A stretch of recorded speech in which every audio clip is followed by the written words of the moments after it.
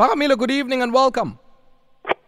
Good evening, and good evening to your listeners, and thank you for having me on your show. Ngiyaphileka, comrade. How kuyaphileka wena? Ngiyazama mina ngezwa kunina because you guys started out on Monday.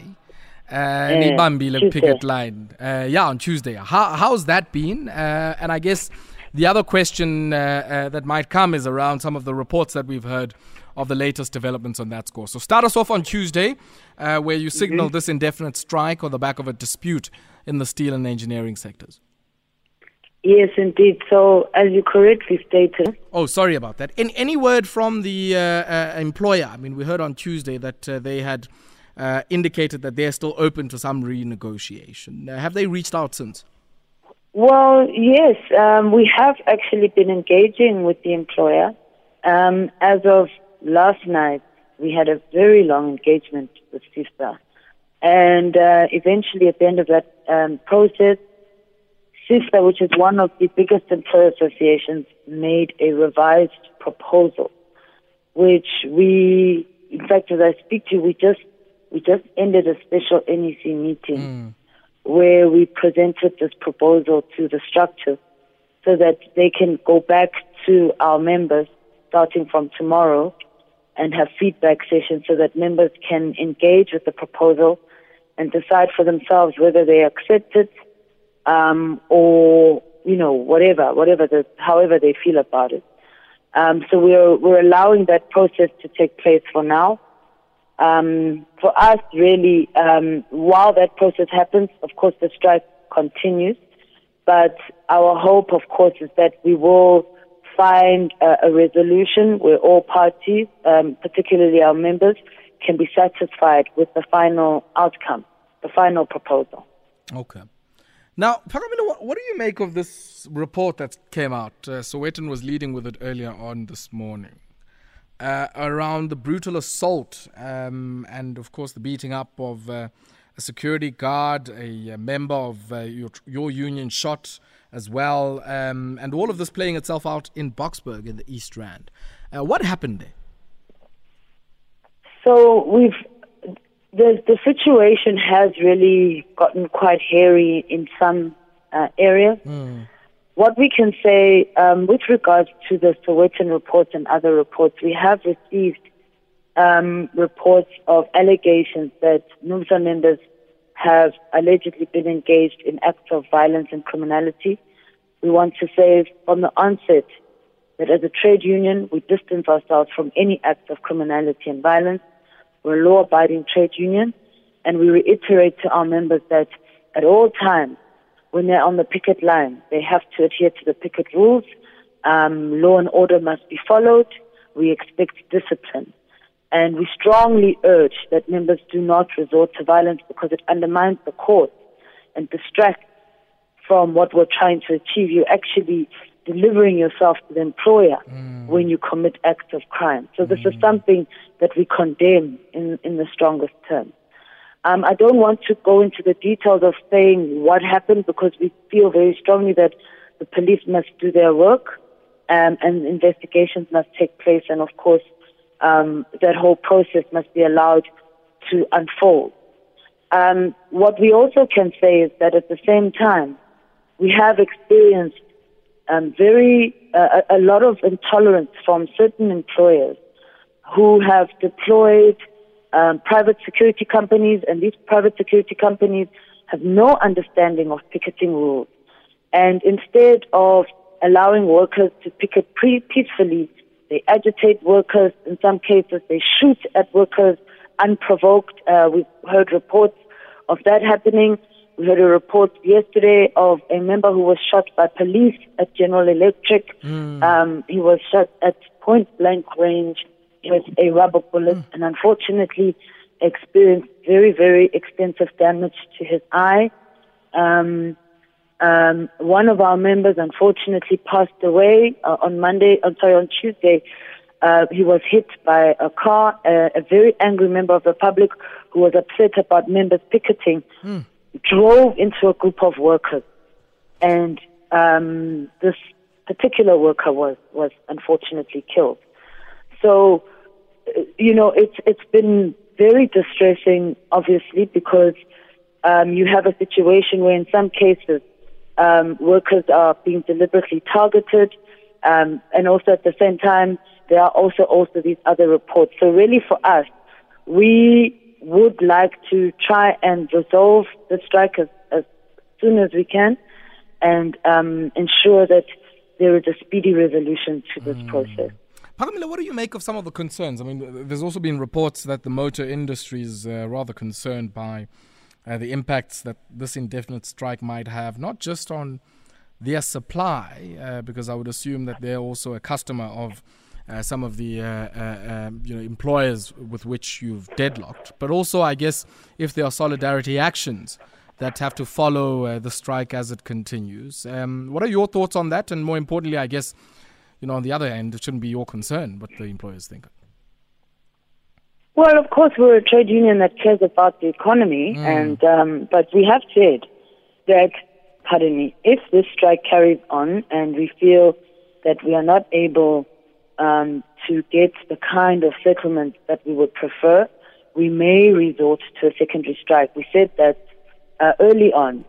So it's not surprising that they would feel that way. And of course, the strike itself is a strike in the steel sector. So a lengthy strike would mean that there would be interruptions in the supply of steel, which would affect anyway the auto and motor sector. Our concern is that we want to make sure that members are able to receive an increase and a settlement which they will be satisfied with. The reality is that we did not have to resort to strike action. If employers had engaged us the way that we think they should have engaged us from the beginning in a meaningful way and put a meaningful proposal from the beginning, there would have not been no need to go on strike. And I mean, at the end of the day, the people who pay for the strike are workers themselves, because for every day that they're on strike, they don't get paid. So it really was an expression of extreme frustration on the part of our members who, even though they are low-wage earners, still felt so provoked that they gave up their wages in order to embark on strike action over this issue. And this could have been avoided if we had all just simply, and here I really do think that the employer associations do have to take responsibility, particularly NIASA, who went out of their way to be an obstacle in us trying to find one another in this process. Phakamile, hold the line there for me for a second. We're going to take a quick spot break. But when we come back, I want us to continue just talking through, I guess, some of the other issues and maybe broader questions as well, and the solidarity lent to this particular strike by other trade unions and federations as well. We'll continue after this. 7 minutes it is before 8 p.m. and I'm in conversation with the national spokesperson of Numsa, Phakamile Hlubi Machola. Phakamile, before we let you go, we had a chance to chat to COSATU yesterday. We've also heard from other trade unions that have lent some solidarity to this particular strike. What do you make of that, and any comments on that just before we let you go? Well, we've definitely really appreciated the solidarity that we've received around the strike. There's been a really massive response, not just locally, but even internationally from organizations. We received a statement, for example, from the SACP that supported the strike. We noted also that SAPU, the trade union and the police in SAFTU, Wainitu, we got messages from the Zimbabwe Trade Union, the United Food and Allied Workers Union of Zimbabwe, the Labor Action Committee in the United States. There really has been so much support. I think a lot of members of the working class recognize the frustrations that our members are going through. They can relate and they understand, and this is why there has been this expression of solidarity. The fact of the matter is that workers here and everywhere are fed up. They are the ones who've been carrying the fullness of the brunt of COVID-19. It's been ordinary workers and their families that have suffered through lockdowns, And really, that anger, that frustration that you saw expressing itself in the marches across the country is real. It's real. People have had enough. And this is why it was important that employers witness this, because you could see that even in the engagements throughout, it was almost as if they didn't take us seriously when we said we were headed for strike action.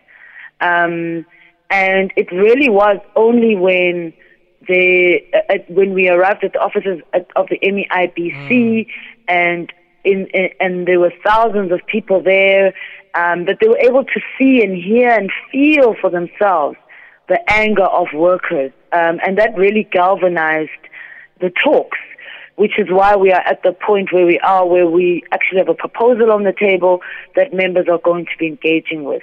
So we really do appreciate the solidarity. This is what solidarity is about. It's about ensuring that workers across the world unite across and recognize the common struggles that they have with each other, and are able to support one another in the struggles that they have. And in so doing, we can achieve so much more. Phakamile, always a pleasure catching up with you, and thank you very much for your time. Thank you, and thank you so much for having me on your show. Phakamile Hlubi speaks on behalf of the National Union of Metal Workers of Southern Africa, who are out on an indefinite strike in the steel and engineering sector. Yeah, so in the next few minutes or so, 4 minutes it is now before 8 p.m. In the next few minutes or so, we'll go into our community focus, which will take us to many parts of our country. But today, we head out to Tabatweu, where residents are voting in the hope of getting much, much better service delivery. This is out in Lydenburg in Mpumalanga. And saying the Tabatweu municipality has failed them for years. Those are the sentiments coming through from residents. And will also reflect on Archbishop Emeritus Desmond Tutu, who turns 90. And in what has certainly been a long innings for him there, hitting that 9th decade. But let's start off there in Tabatweu, out in Mpumalanga. And my colleague, Tumela Matocho, was out there, and this is what he brought back for us. That story, they're coming out of Tabatweu municipality out in Mpumalanga. And you might want to comment on that. Do send us your WhatsApp voice notes on 079-191-4270, 079-191-4270. You can also reach us on our studio line on 089-110-3377.